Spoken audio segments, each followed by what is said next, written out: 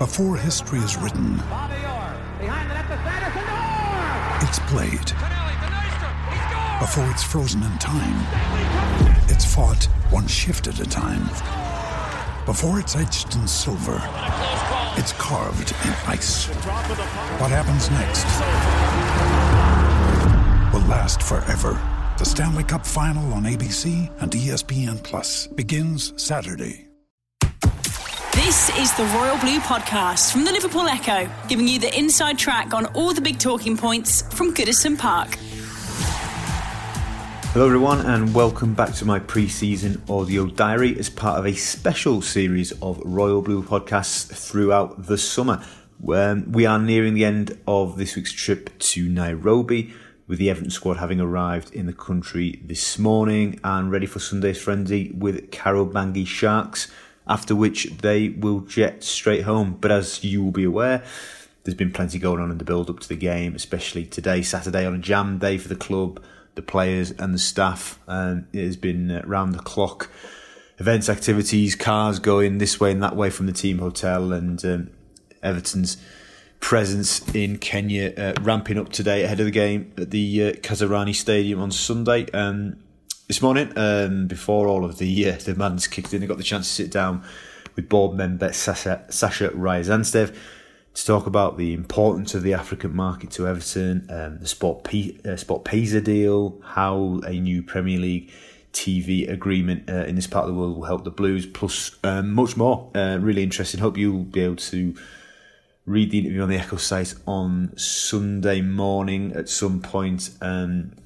And I hope you find it as interesting as I found Sasha's company interesting. And I know for a lot of you listening to this podcast, the tales and the stories we produce and articles we produce concerning commercial and financial are really well read and really popular. So hopefully this one falls into that category.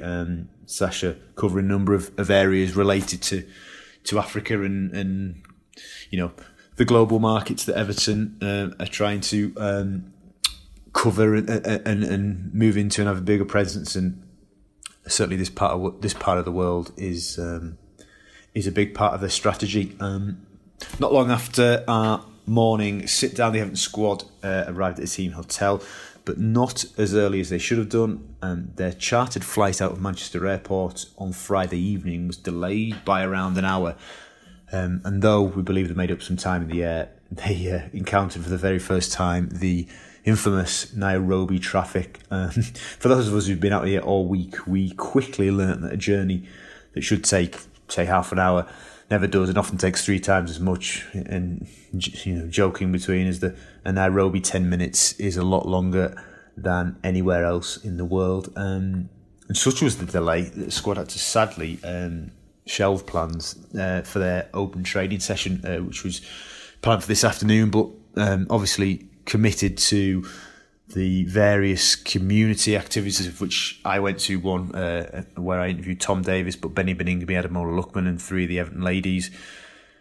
Players plus manager Willie Kirk were involved in. So the club's commitment to obviously all those events and the various players going off in various cars to various destinations around Nairobi meant that they had to shelve the open training, sadly, but never mind. And Marco Silva did still make it to the stadium for his pre-game press conference, and did so alongside Theo Walcott. I have to say it was a short and sweet press conference. I think some of the Kenyan media were perhaps a little bit in awe of Marco and particularly Theo's presence, but some stuff, we did video some of that, so you'll be able to see that on our channels. I did manage to grab Marco for a quick chat afterwards, and again, you can read what he said to me at some point before the game on Sunday. Rough outline of that line. Obviously, he explained his thinking for the game in terms of playing time for the squad. Obviously, it's a 22-man squad. If you weren't aware, that got announced on Friday evening. Almost split down the middle between senior pros and younger players. Obviously, Marco's been working with a bit of a makeshift squad at Finch Farm this week for the first week of pre-season training, and so it was inevitable that the travelling party would include a number of academy players, perhaps more than we'd initially thought, but and they will get an opportunity. Yeah, so Marco was explaining he's thinking in terms of playing time for the squad tomorrow, as well as telling us why James McCarthy, Bernard and João Virginia are not part of the travelling squad. Virginia, I can tell you that one now.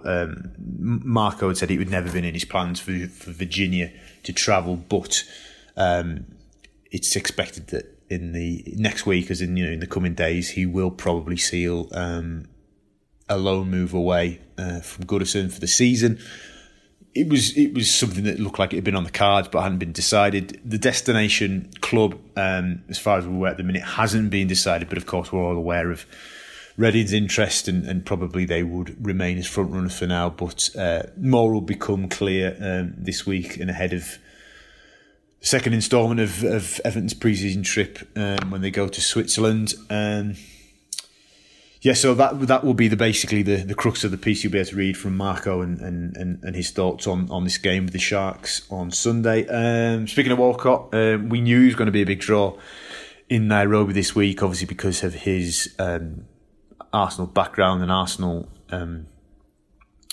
have got a presence, and historically a big presence in Africa, and there are many Arsenal supporters in this region as well. So Walcott was a draw, and he was asked for a lot of pictures in and out of the stadium today when he was at the press conference. One young fan let it be known he was an Arsenal supporter, collared Walcott and asked him why he'd left the club. So I think Walcott had kind of graciously laughed it off and chatted to him for a little bit. But yeah, and speaking on that front, there's a member of staff we were led to believe in the team hotel who, such was the excitement that Everton first and foremost were coming to Nairobi, they dyed their hair blue, but then on top of that, the added excitement of Walcott and the draw that he is in this part of the world, they had a W shaped into the side of their head. So yes, an honour for Theo there.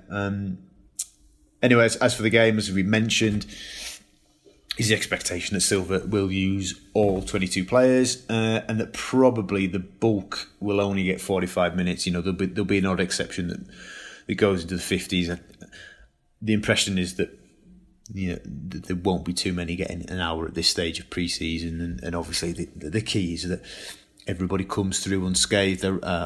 Did this week's Royal Blue column, of course, on that kind of theme, and how seeing Steven Pienaar back in the Everton colours, if you like, and on a pre-season reminded me of the last time we saw him on pre-season as part of the club, and that was when we went to Singapore in 2015 for the Barclays Asia Trophy, and so I sat there in the stands and watched how Stoke City kicked Pienaar to high heaven. Basically, it was.